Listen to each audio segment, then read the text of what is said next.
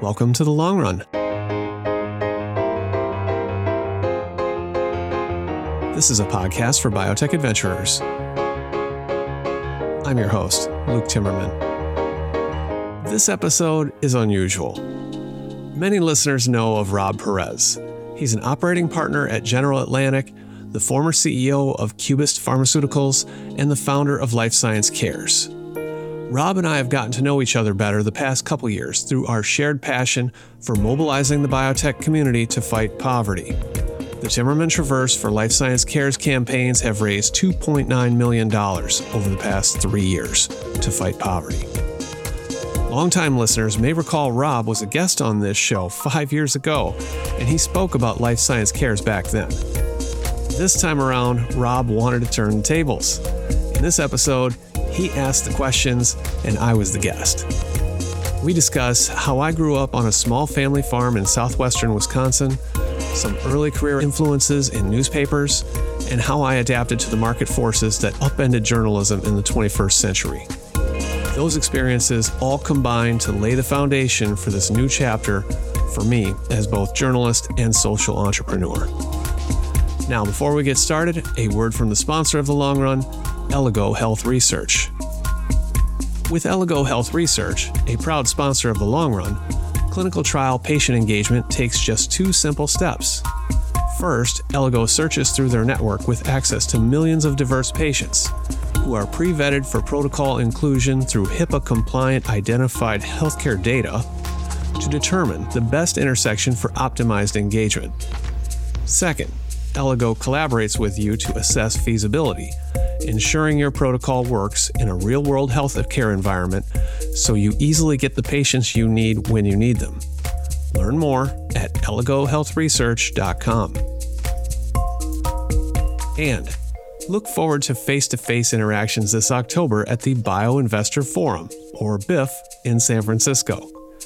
Accessible and intimate, this conference is designed to accelerate growth within the biopharma industry.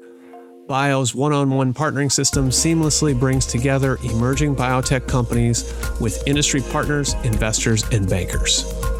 Don't miss your chance to network, learn from experts about what's on the horizon for biotech, and pitch your unique story to potential partners. Held October 17th and 18th at the Hilton San Francisco Union Square. Register now at bio.org/BIF. Now, please join Rob Perez and me on The Long Run. Rob Perez, welcome to The Long Run. Luke, thank you. Thank you so much for having me. So, Rob, I guess you have a little different idea for a format for this episode. What are you thinking? I do, Luke.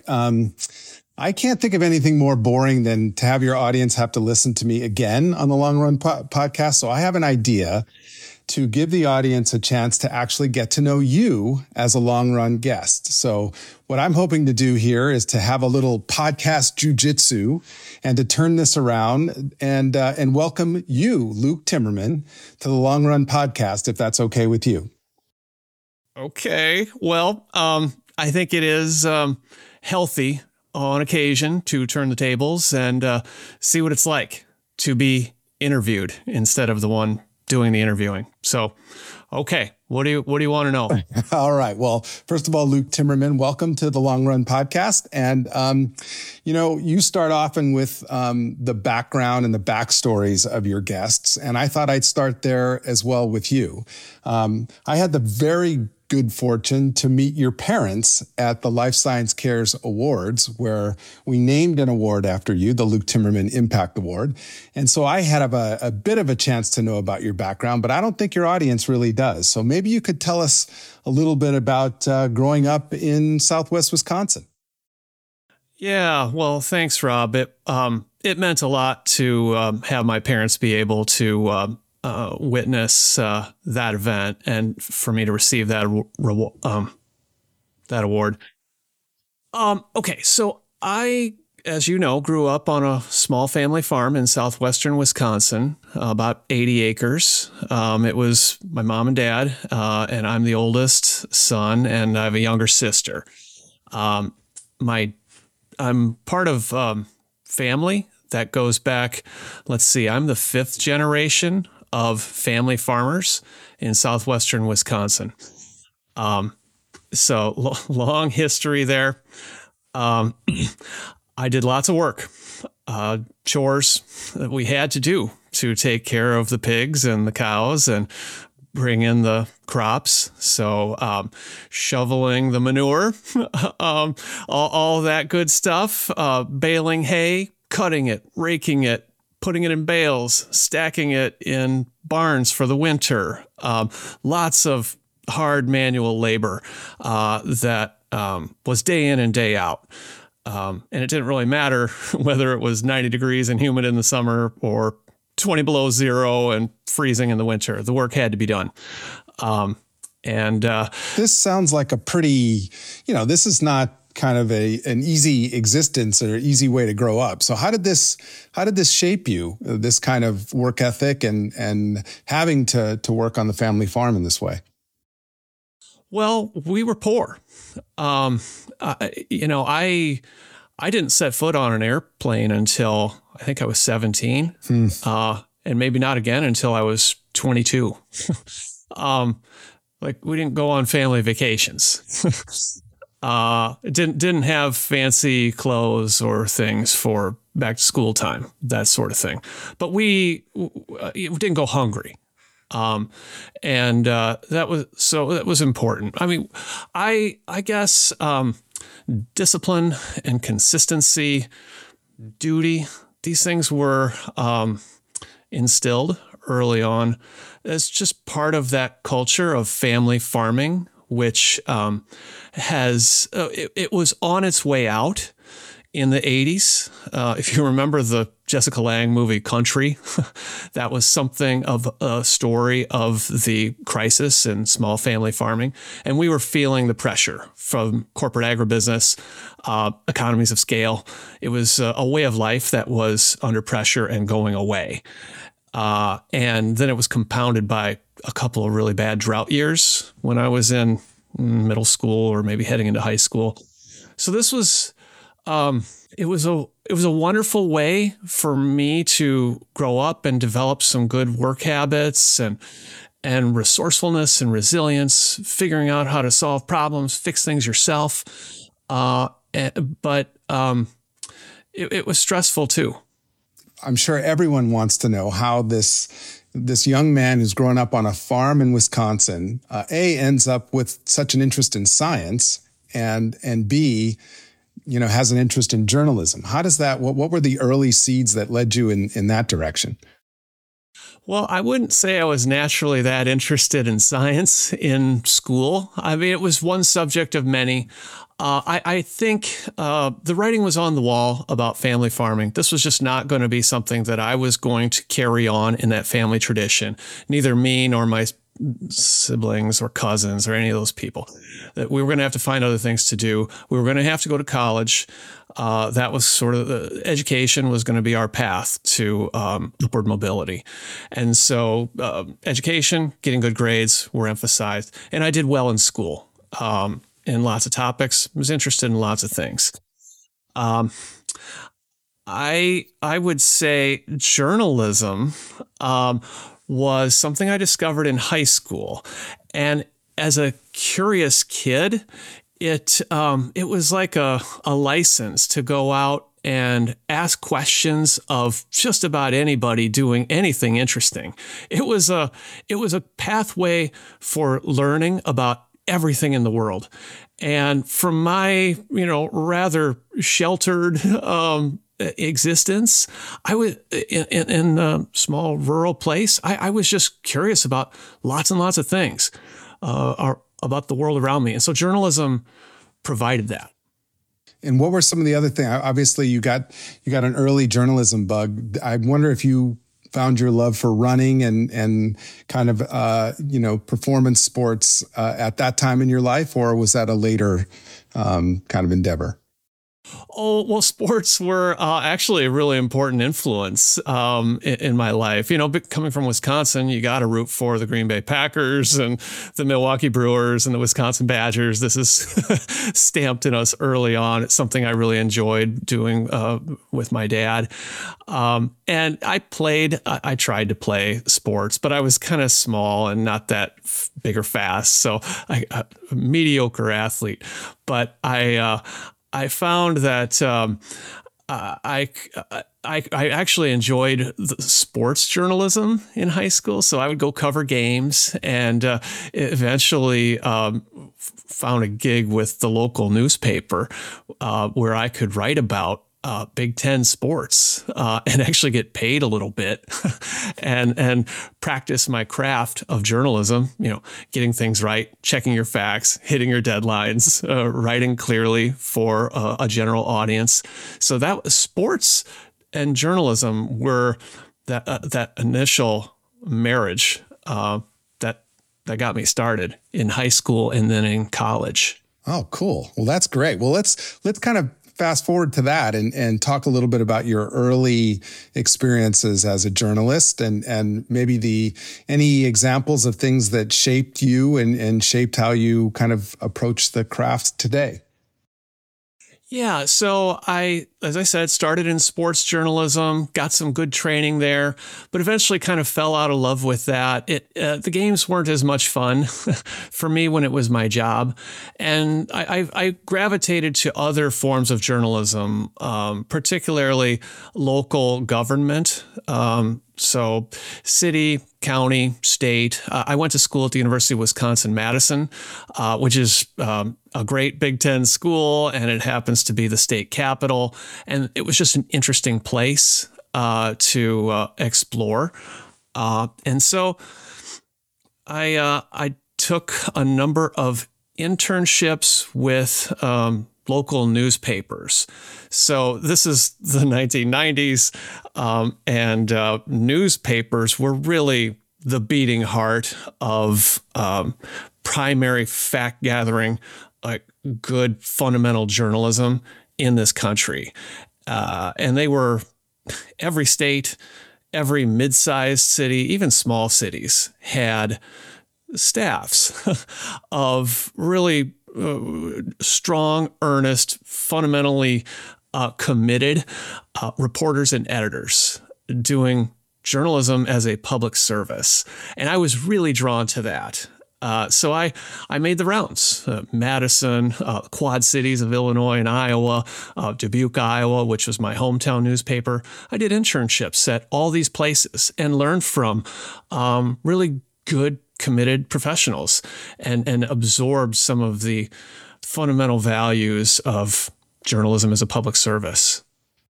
Yeah, and I thought in conversations previously, you mentioned you did some investigative journalism early in your career. What was that like? Yeah, so some of these older generation influences, let's say, they had their own influence from, say, the Woodward and Bernstein era of investigative journalism.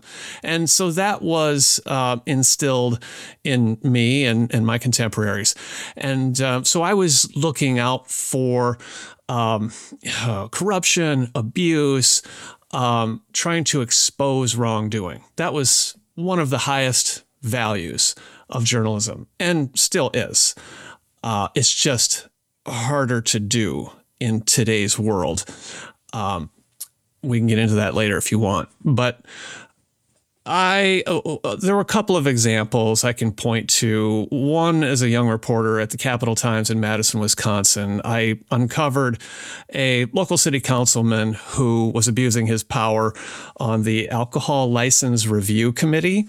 So he was in a position of power over tavern owners and was using that to shake them down for campaign contributions and threatening license revocations and things if they didn't do his bidding. So this was just not acceptable with community norms in Madison, Wisconsin, as kind of a clean and good government kind of place. So I did the legwork, a lot of shoe leather reporting, talked to people, got it all on the record, exposed it in the newspaper, and then got results. This individual stepped down from that position on the licensing review committee. And so that was one example that kind of set the stage for me to go to a bigger newspaper, the Seattle Times, which was sort of my next chapter. So that's what brought you to Seattle, was the Seattle Times? Yes. So I had done one internship during college. My last one was at the Seattle Times. So this was, I had never been to the West Coast or the East Coast. As I said, I'd only been on a plane once. So I drove in this rusty old Pontiac all the way out to Seattle, 2,000 miles for a summer internship at the Seattle Times. And the place was just awe-inspiring to me. Like it had just won 2 Pulitzer Prizes the summer of my senior year of college, loaded with investigative reporting and editing talent, great photographers, graphic design.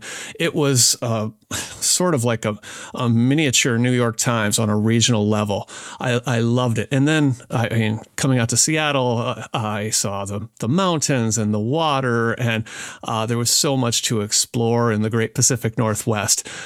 So I was hooked personally and professionally. So how do you get into science reporting? You've got this great foundation of lots of different types of journalism. What leads you to science reporting? That's happenstance. Like sometimes you just get lucky in life. I didn't really study it in college. Didn't see that as anything of all that I was that interested in. But at the Seattle Times, I had an opportunity after about my first year there to choose between the biotechnology beat on the business desk or retail. And retail at that time had Starbucks, Costco, Nordstrom, REI, major global brands doing interesting things. So that was a pretty high-profile beat. Biotech was much less understood in the broader community at large, but it was seen as something of a 21st century source of jobs and potential economic strength for the Seattle region. And at the time, Seattle had a company called Immunex, which developed Enbrel, one of the biggest selling biotech drugs ever, then and now. And they ended up getting acquired by Amgen. And that was like the big story my first year on the beat. It turned out to be just a really exciting area where I could learn about science and medicine and business, ethical issues. It was, I just thought it was fascinating. So let me just hold on for a second. Are you saying I thought for sure you had kind of significant scientific training because your kind of facility with all things biotechnology is so deep. You didn't really have a strong interest in biotechnology and science prior to the Seattle Times? No, I learned on the job at the newspaper, and this was a real high wire act. I mean, it was really scary. I can't tell you, those first few press releases I'd read, and I didn't know what a p-value was or a confidence interval. I mean, wow. I was terrified that I would screw this up and embarrass myself and my newspaper. It was a real leap of faith. I got to credit a lot of the people in the Seattle biotech community for taking their time and helping educate me. I'm probably, if I went back and read some of those first stories, I'm sure I would cringe. But I was committed to learning. And I think a lot of people recognize that. And that I had a little bit of time and space, because remember, this is still newspaper time. I didn't have to publish things immediately within 30 minutes. I would have an entire day or several days to figure something out sometimes before it would hit the presses. So that helped. But then, of course, as I got more committed over time, I did some professional education. I did a boot camp for science journalists at MIT about 1.5 years in. And then I actually did a fellowship, a whole sabbatical year at MIT for science journalists a few years later. Wow. Well, I'm sure there's a lot of people out in long run podcast land that are as shocked as I am, because I thought for sure that was you had, a deep background educationally in science and in biotechnology. So let's move forward a little to kind of closer to where you are today. How do you start getting involved in kind of, web-based publishing and, the other aspects of your kind of current portfolio? It's really interesting because so I made a reference to that Night Science Journalism Fellowship at MIT. That was 2005 to 2006, fellowship year.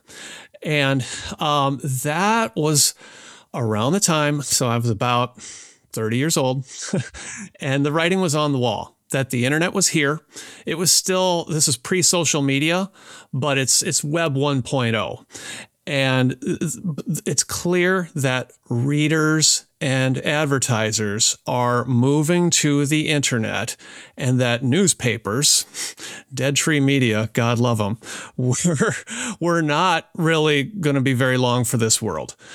So I thought about that a lot deeply that year. And because I didn't want to just be part of,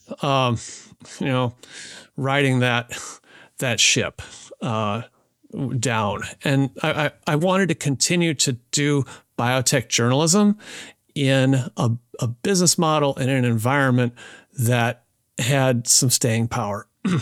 So I came back, I saw that newspapers were not really adapting as well as maybe they could or as quickly as they needed to. So I went to Bloomberg News for a while, about a year and a half. I moved to San Francisco, got to cover biotech on a national scale, kind of spread my wings a bit from that regional coverage of the regional newspaper, covered Genentech, Gilead, Amgen, and wrote, for this financial international audience, a really good experience for me in changing to that electronic environment. Where speed was at a premium, accuracy was still a given, a fundamental value, but you really needed to amp up the competitive metabolism to write at Bloomberg. And so that was kind of how I started. Then but I kind of missed the startup world, because writing at Bloomberg, they're interested in stocks. And so, whatever might move Genentech stock would be a phase 3 trial for Avastin or something like that. I didn't have as much occasion to write about two guys and a dog startups where you would have some really interesting idea and you could test it out and watch it grow. So I was drawn to go to a startup called Xconomy, which is no longer around. But it was online. So I thought it was simpatico with the internet era. We're going to figure out the business models on the fly. And I thought this is going to be a platform where I could do some of that reporting, the biotech journalism about the most innovative things that I found just really fun and interesting.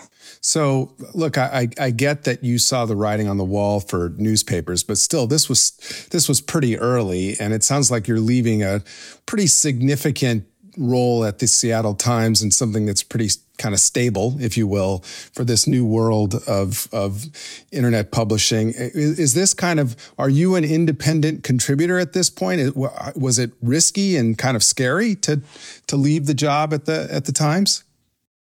Well, yes, it was a really important professional home for me. I formed a lot of strong relationships with editors and fellow reporters and others there. And it embodied a lot of the values of local community journalism, like really committed to citizens on the local level, to serving citizens with quality information they need to make decisions in their daily lives. And that's everything from holding your city council accountable, like I referenced earlier, to keeping a close eye on businesses and their responsibility in the world. So I owed a lot to, and of course it gave me the flexibility and the latitude to learn everything that I was able to learn about biotech. So it was not an easy decision, but I thought I had to do it. And so I went to Bloomberg and then joined the startup world at Xconomy. So tell me how you built, I think that's where I first got to know you when you were at Xconomy. Tell me about how you kind of built your network within biotech at Xconomy, which is obviously now more of a national scope. How did you become Luke Timmerman while you were at Xconomy? Well, okay. So again, there's some happenstance that's going on here. I joined Xconomy. This company had gotten started with some angel funding based out of Boston. I was, some like employee number 7, I think. It was less than a year old. And the task was to open up the first West Coast bureau in Seattle. So I had moved briefly to San Francisco for Bloomberg, but I kind of wanted to move back to Seattle. I felt this was like home, and my wife was from here too. And so moved back to Seattle, opened up that bureau, and then covered biotech both in Boston from a local level and in Seattle. So I was doing some of what I had said I wanted to do, covering startups, everything innovative from small companies through large companies. And then we continued to grow on that sort of local national model. So I got involved in opening up bureaus in San Francisco and San Diego, Detroit, Wisconsin, where I'm originally from. So I was traveling a lot and, really, I learned so much at this stint about, I was working really hard covering innovative stories in each of these local regions every day. So I just had occasion to meet a lot of people, interview a lot of people, learn a lot about all kinds of different areas of biotech, whether it be cancer, immunology, diabetes, obesity, on and on and on, rare disease. I learned about entrepreneurship from the way that companies got really started with their science and their financing strategies. But I also thought about how all of this might apply to what I was doing, because I was an entrepreneur of sorts too. I wasn't the founder of this company, but I was an early employee. And so I got to confront these highly ambiguous situations. Like, how do you start a brand new bureau in a region? Go there and meet people and write stories that people are going to want to read. I just dove in and figured things out, and I loved it. And I think all of these articles were on the free web. And so they got passed around and shared. And I guess a lot of people noticed and liked what I was doing and appreciated it. And so it just kind of accumulated with time, where I became better known for this kind of journalism. So one of the things that I think differentiates you from other kind of journalists in our space is you have covered kind of personalities as well. You have gotten to know a lot of leaders in the industry. You've kind of talked to them, not just obviously it's culminated in long run podcasts, but even before that, you've always had an ability to kind of bring out the people involved in biotech. Did it start at this point? How did this kind of come about where you've got these relationships and people are, talking to you as not just a journalist colleague, but also as a friend? Yeah, well, I definitely was always interested in people. I would write profiles, or I would try to write magazine style profiles, as quickly as I could for newspaper deadlines or then internet deadlines. But I was just genuinely interested in and curious about people's stories, how they became the person that they are. I didn't see people just as talking heads who were there to give me a quote in the 4th paragraph of my story. They had their own personal journeys that brought them to where they were. And I just saw that as part of my job to figure that out. I was genuinely curious. And then I thought maybe people want to read this. And I got positive feedback too from close colleagues who would say, geez, I didn't know anything about this person that I've been working with for 5 years. Thank you for shedding some light on how this person became the person that they are.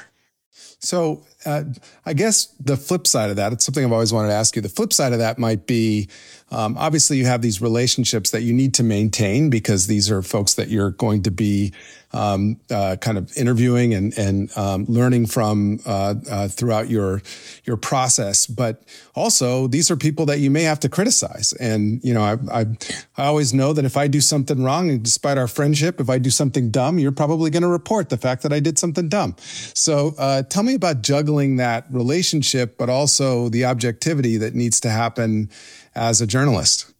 Yeah, it's a good question. So one of the commandments, if you will, is that the journalist's first responsibility is to the readers or the listeners in this case. So you just have to pursue your stories with intellectual honesty. And yeah, that means if somebody screws up, you say they screwed up. And how. Now, you can do that in a way that's still fair. I was trained that, you don't go around making accusations against people without giving them a chance to respond. There's just some fundamental fairness there. And so I carry forward with those learnings from just kind of basic fundamental journalism. And I think, there will be times when I clash with sources, and sometimes they can be thin-skinned and, we don't talk again. Other times people recognize that this is my job and I'm not grinding an axe or I'm not out to get anybody. But accountability through journalism is a really important part of it. I mean, we need journalism to exist as a tool for accountability in government, in business, in anywhere there's power. It needs journalism to serve as a function to hold power accountable. So I take that seriously. Couldn't agree more. That being said, you do have, let's just say, in my opinion, you do have more of an optimistic bent to your reporting. You don't have the negative kind of snarky approach that some folks come with and that a lot of people like to read about. And it gets a lot of clicks. Was that a kind of conscious choice in the kind of style or tone of your reporting? Not really. I don't think it's really in my nature to be that way.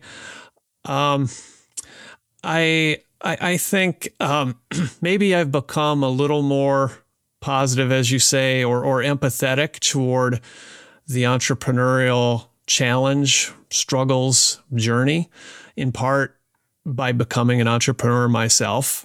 I think that I might have a little more restraint or give people a little more benefit of the doubt when I see something that goes wrong than maybe earlier in my career when I was on staff and didn't really understand all the considerations or pressures that might be on senior management, why some things might be. I try to assume good intentions and not assume the worst of people. I think that's a good place to start.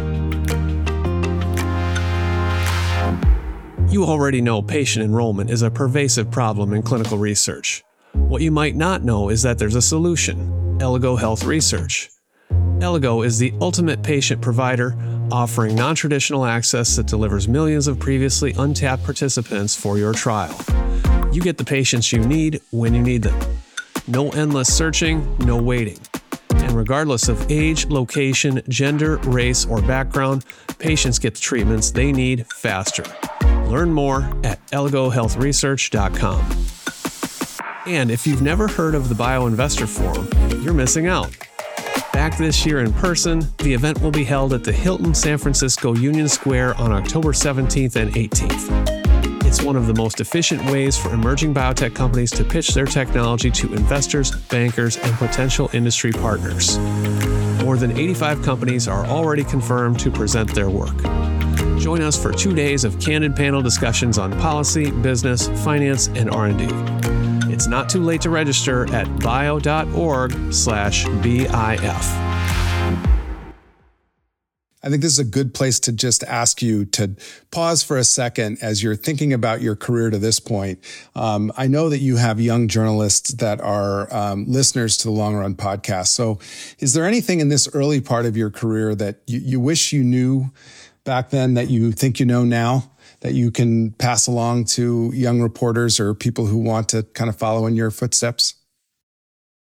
Oh, that's a really good question.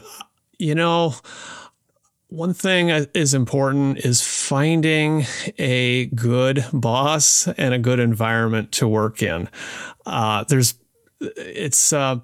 are some really good places, but there's also been a lot of pressure and a lot of change to move really quickly in journalism. And I don't think it's that easy for young people to get the kind of training or experiences that I was fortunate enough to get. Rewinding back at the Seattle Times, I only had to write maybe 3 articles a week. And as long as they were good, I had, the editors would give me a pretty long leash, a fair bit of autonomy. That was really important for helping me learn and grow. I wasn't in a boiler room.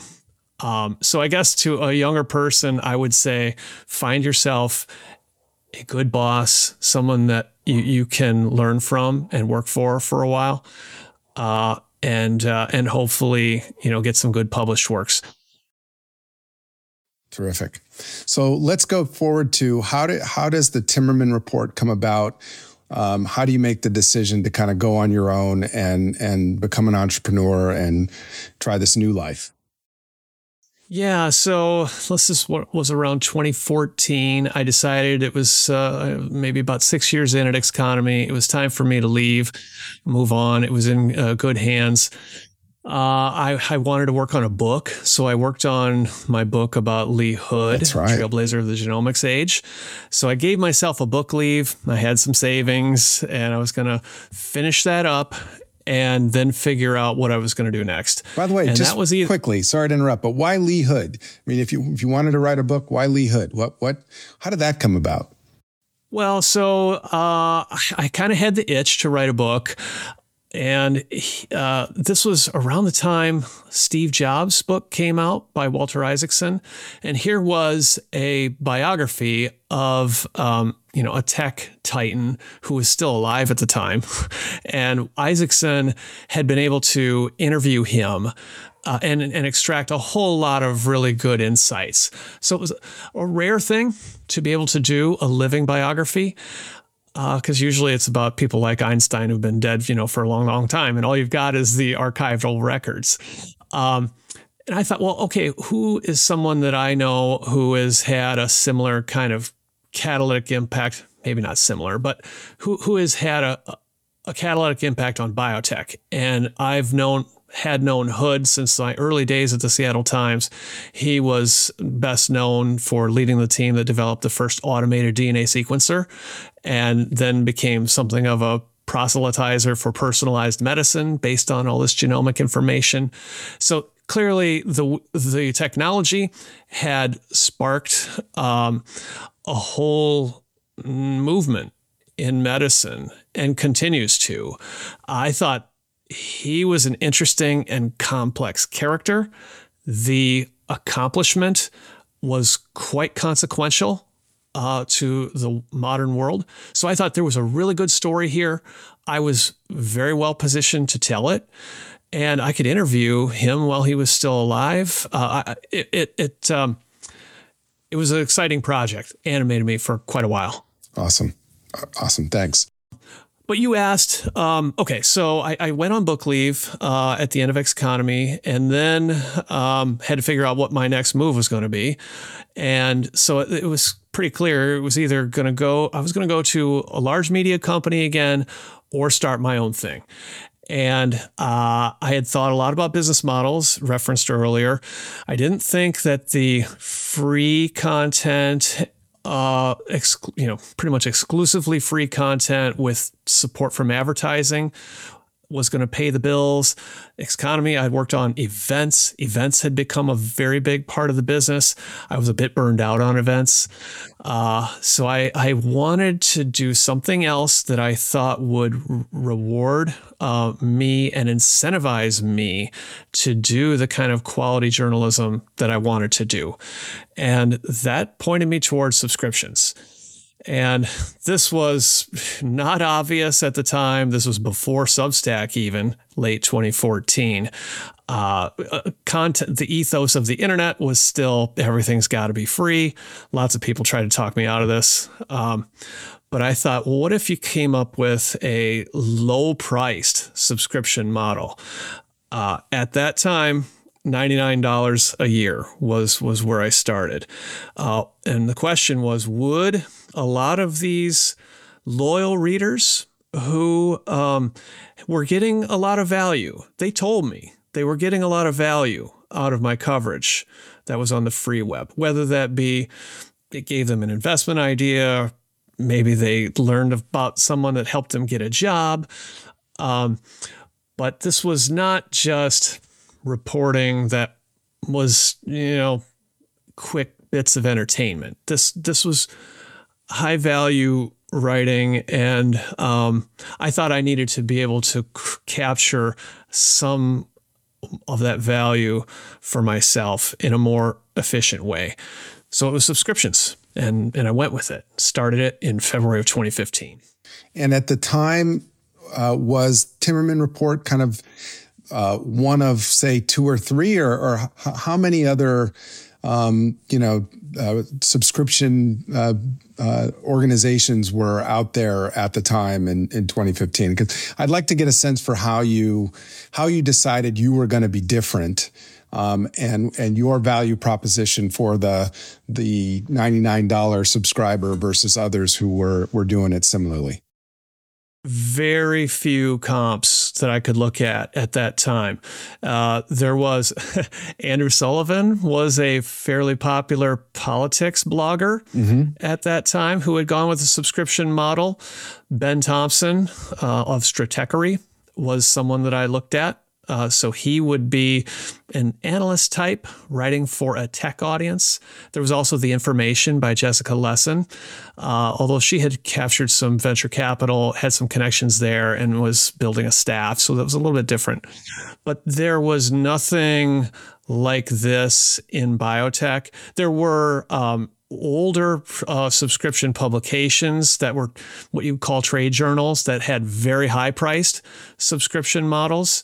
So that was not exactly a comparable.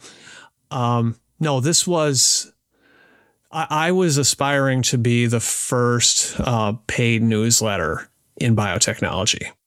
That's cool. That's cool. So look, I want to make sure that we move on to some of the things you're doing philanthropically, because that is just absolutely extraordinary. And before we get into that, I know that you've blended your love of mountaineering with some of your philanthropic missions. So I do want to ask how you got involved with mountaineering and where that passion started before we get to how you use that and your journalistic business to actually make the world a better place. So tell me about how you became a world-class mountaineer. Well, yeah, again, so I was based here in Seattle. And of course, you look at Mount Rainier out the window some days in the summer and think, wow, I should try to climb that. Climbed it for the first time in 2004, a little before age 30. So I came to this late. And but I found that I really enjoyed it. I did it with a couple of old college buddies. And so I got camaraderie in the mountains, the whole aesthetic beauty, the sense of seeing these amazing places, like sunrises that few people get to see, physical challenge, seeing what I was capable of in going up to high altitude. I had some natural aptitude for it as well, which was kind of clear and obvious to me early on. And so I just got into it. And I made it an annual guys trip with these two old friends from Wisconsin. We would travel to parts of the U.S. and try different elevations, different peaks. Eventually came to climb the highest peaks in North America and South America, Denali and Aconcagua. And those two experiences were the ones that made me think that maybe, just maybe, I could try to climb Mount Everest. So the $1 million question here is, how do you take that love of mountaineering, this hobby that becomes something that's obviously very important to you, and combine that with your biotech network and decide to do these philanthropic endeavors that have become so successful? Tell us about how that came about. Yeah, well, it's probably just a middle life crisis. But seriously, this was 2017. I was a couple years in on the Timmerman Report and hit my early goals of sustainability. So I had gotten over 1,000 subscribers, had worked very, very hard to get there, and thought that I had a stable platform. And I had made one of these lists of most influential people in biotech. And that made me do a little bit of soul searching. And because, okay, if I've actually got this platform and I've got some influence, the question then becomes, what do I really want to do with that? I had been writing columns, so opinion writing, for quite some time. And as an opinion writer, you get some feedback. I mean, you have your opinions. Sometimes you think people are listening. Other times you think it's falling on deaf ears. It's hard to tell. I wanted to find a way to convert influence into mobilization or action. I wanted to shift I didn't want to just rev the engine up in my garage. I wanted to move the transition into first gear, second gear, third gear, and put those wheels in motion. And I was thinking about the mountains, Mount Everest in particular. And I did not really have the inclination to just climb it. But I thought, if I could engage the biotech community, if I could use my platform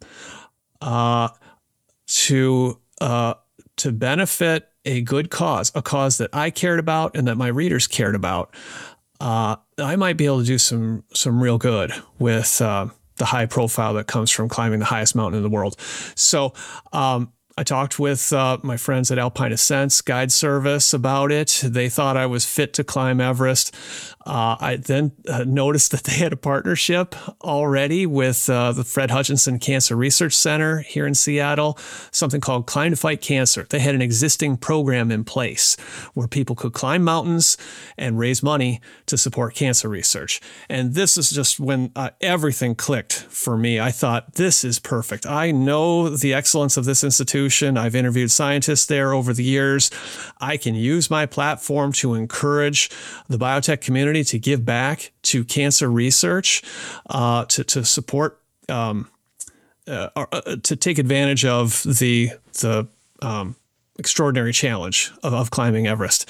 And this proposal sounded good to everyone involved. And I went ahead and climbed it in 2018, raised $340,000, was able to summit successfully and come back with all my fingers and toes intact. It was just a huge, huge all-around success, and really it gave me the bug that, gosh, I could do something here in the community that I had never dreamed of. I had no real template for doing anything like this.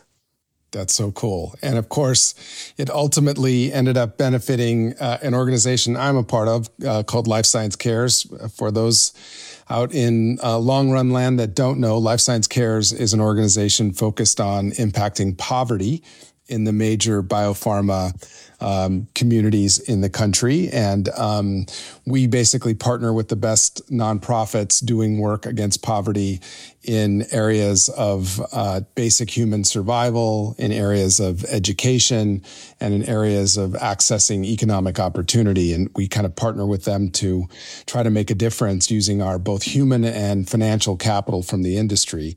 And so one of the ways that your love of mountaineering and this newfound philanthropic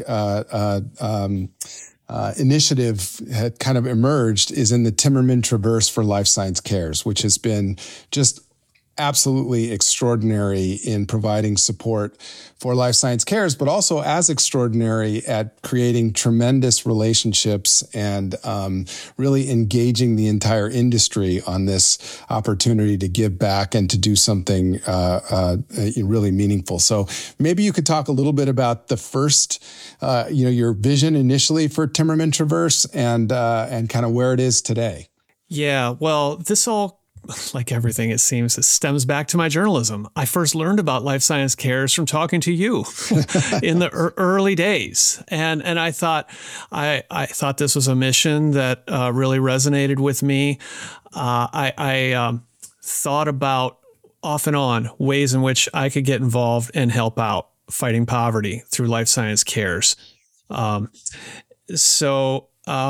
of in the intermediate step, I came back from Everest. I knew that I could not climb a higher mountain than that, but that I could raise even more money for cancer research. And Bob Moore, actually, of Alta Partners, was one of the people who lit that fire and said, you ought to think about how to raise $1 million for cancer research. And this is, I was just exhausted coming home from Everest. I thought, you've got to be kidding me. I don't know how to do that. But it was a really great expression of confidence. And I thought about it, and I thought I'd have to assemble a team. So I assembled a team the following year to go climb Kilimanjaro in Africa, and asked every single person on that trip to raise $50,000, which was an audacious amount of money for that. I had no idea if that would fly, but it did. We raised $1.6 million as a team and climbed the highest peak in Africa, and I was able to share the that belonging, that camaraderie that always appealed to me as part of mountain trips, the aesthetic beauty, enjoying nature, the physical challenge of getting your body ready for the rigors of altitude. I saw the team embracing all of this. They loved it like I did. And I thought, I can spread this even further. Now, fast forward. So we had a pandemic here, which was not a lot of fun. I had cabin fever like a lot of people. I wanted to get outside. And I remember this was right after we got the first vaccines, February, I think, of 21, March. I had to wait a long time, but you could see that things were going to improve. I went to Life Science Cares. I went to Sarah McDonald and said, hey, I've got an idea, an adaptation of sorts that I want to try with Life Science Cares. Let's go climb the Presidential Traverse in New Hampshire. So it's close to Boston. People are not going to have to fly overseas and deal with whatever passport issues there might be. It's 2.5 days. It's shorter. They can get 7 peaks, including Mount Washington, Adams, Jefferson. These are named after presidents. It's a really great thing. And I might be able to adapt some of the wonderful things of that Kilimanjaro expedition to a domestic trip. And we talked about it. I thought, how about we ask these people to raise $25,000 because it was a shorter trip. And we'll see, maybe we could raise $500,000. That first year we raised $730,000 and had an awesome group. We had an awesome time. Those relationships were formed. I thought this is it. This is another extension of the model, and I've been doing it ever since. And you're taking on these trips. Some people are experienced outdoorsy people, but others are really not. This is the first time that they've been involved in anything like this. So what's it like to bring these different folks, many of whom are C-suite executives? These are leaders within our industry coming together to do something that is really hard. At least it's hard for me. I'm an indoorsman, so it sounds really hard. I know. But if you ever want to join, Rob, let me know. I'll get right back to you on that. But, it's funny. As these things have grown, the word of mouth has spread. A lot of people want to talk about it with me. It's often a bit of small talk at the beginning of interviews that I conduct now. People will say, hey, I hike a little. I like to get out in the Sierras, or we're someplace near home. So I keep a little list of potential candidates. I do have to interview candidates about things that they do in the outdoors and their fitness routine, because I don't want people to do something that's way too far out of their comfort zone that they have a lousy time. But I do want them to train for it and to work for it. And it's been really cool to see people step up to this challenge. And one of the things that I love that you've done as well is I know you and I share this real kind of passion for diversity in our industry. And you believe in that in everything you do. And you've really tried to make sure that this hike is also diverse. Maybe you can talk a little bit about that and about the relationships that you've formed on the trail and not only between you and the participants, but also between the participants themselves. Yeah. So going back to that first Kilimanjaro expedition in 2019, I set a goal of getting half men and half women on the team. And I wanted diversity that was beyond just that. I wanted people of color, older, younger, people from different geographies, people with different professional interests, whether that be therapeutic or diagnostic or maybe health IT or bioinformatics. I just thought that would make for a really fun and interesting group of people and diverse conversations on the trails. And I also thought too, if I were to just go with the flow and pick all the CEOs who, had the most ability to raise the funds, I might, if I weren't intentional about building a diverse team, I could very well end up with 85 or 90% 50-something white males. And if that were the case, then I've done a disservice, because a lot of that I'm effectively closing the doors to a lot of people who could benefit from these this special kind of networking that results. So it was on me to work extra hard to recruit that team, and I think because that effort was successful, I think a lot of people recognized it, and it's encouraged more people who might not necessarily think of themselves as an automatic candidate to think maybe they can join, maybe they can fit in. They're welcome. They belong here. And so I've kept insisting on that diversity, because there's just there's so many people who are immigrants from different parts of the country. People come from disadvantaged backgrounds who go on to achieve amazing things in this industry. And they sometimes just need, somebody to open a door show a little confidence. It can work wonders. Absolutely. And by the time this airs, the Timmerman Traverse 2023 will have completed. And I believe we will end up somewhere north of $1.1 million raised for Life Science Cares this year by this event. So it's just been an unbelievable success, and will do just a tremendous amount of good, not just in Boston, but in all the Life Science Cares sites. So once again, on behalf of everybody involved with Life Science Cares, we couldn't be more appreciative of all the work that you and all the people involved with the Timmerman Traverse are doing and have done. Yeah. It's over 2.7 million for the 3 years. Wow. This being the third year, and I am even more. Well, just as important as the funds that we've raised to fight poverty, I am impressed by the initiative that members of these teams have taken on their own. So you know this, that there's a program afoot to expand Project On-Ramp to 1,000 interns from disadvantaged backgrounds to work summer internships in the biotech industry around the country by 2027. And the seeds for that were planted on that very first traverse between some conversations that people had.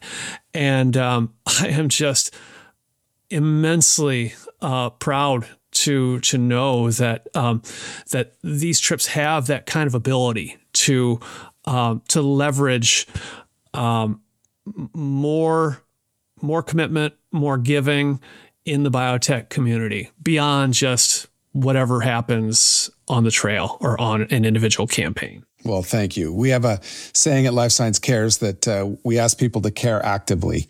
It's good to sign the petition. It's even good to write the check. But folks who really want to get their hands dirty and change the world are the people that are really going to make a difference. And you're just a tremendous example of that. So I know we're getting close to time, and I want to kind of finish up by talking about the future. Where do you see kind of Timmerman Report going? Where do you see biotech going?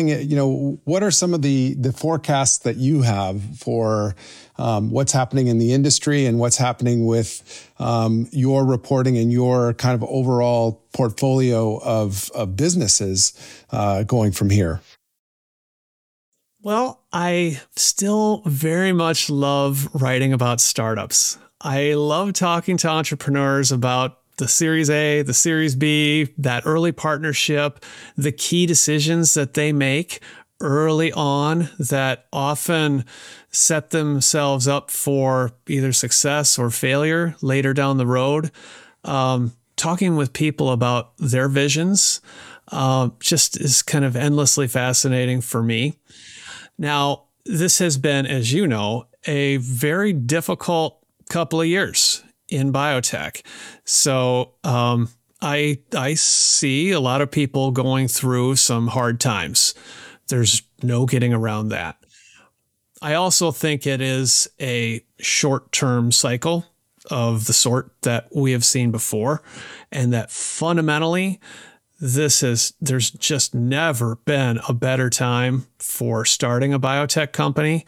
When I look at the tools that are available in the lab, we mentioned DNA sequencing earlier, but proteomics, RNA, analysis, single cell, cryo-EM, all this imaging stuff on just understanding of the biology, and then the different modalities from small molecules through biologics and oligos and cell therapy, gene therapy. This is absolutely a golden age. And we're making a big impact against all kinds of diseases. I think the future is bright for the industry long term. It looks good for me too, to be an eyewitness, someone privileged enough to get access and to tell these stories as they're happening. I'm increasingly tapping into the generosity of the industry through this community work, which I'm passionate about. So I'm a pretty lucky guy. Well, we're very lucky to have you in this industry, Luke. And I just want to say thank you for allowing me to kind of take over your podcast. And I hope that people found it as interesting as I did in getting to know you a little better and getting to know your backstory and some of the amazing things that you do. So on behalf of everyone in Long Run Podcast land, I want to say thank you, Luke Timmerman, for being our guest. And we'll look forward to getting back to the real interviewer on the next pod. All right. Thanks, Rob. Thanks for listening to The Long Run, a production of Timmerman Report. Pedro Rosado of Headstepper Media was the sound editor. Music is from D.A. Wallach. See you next episode.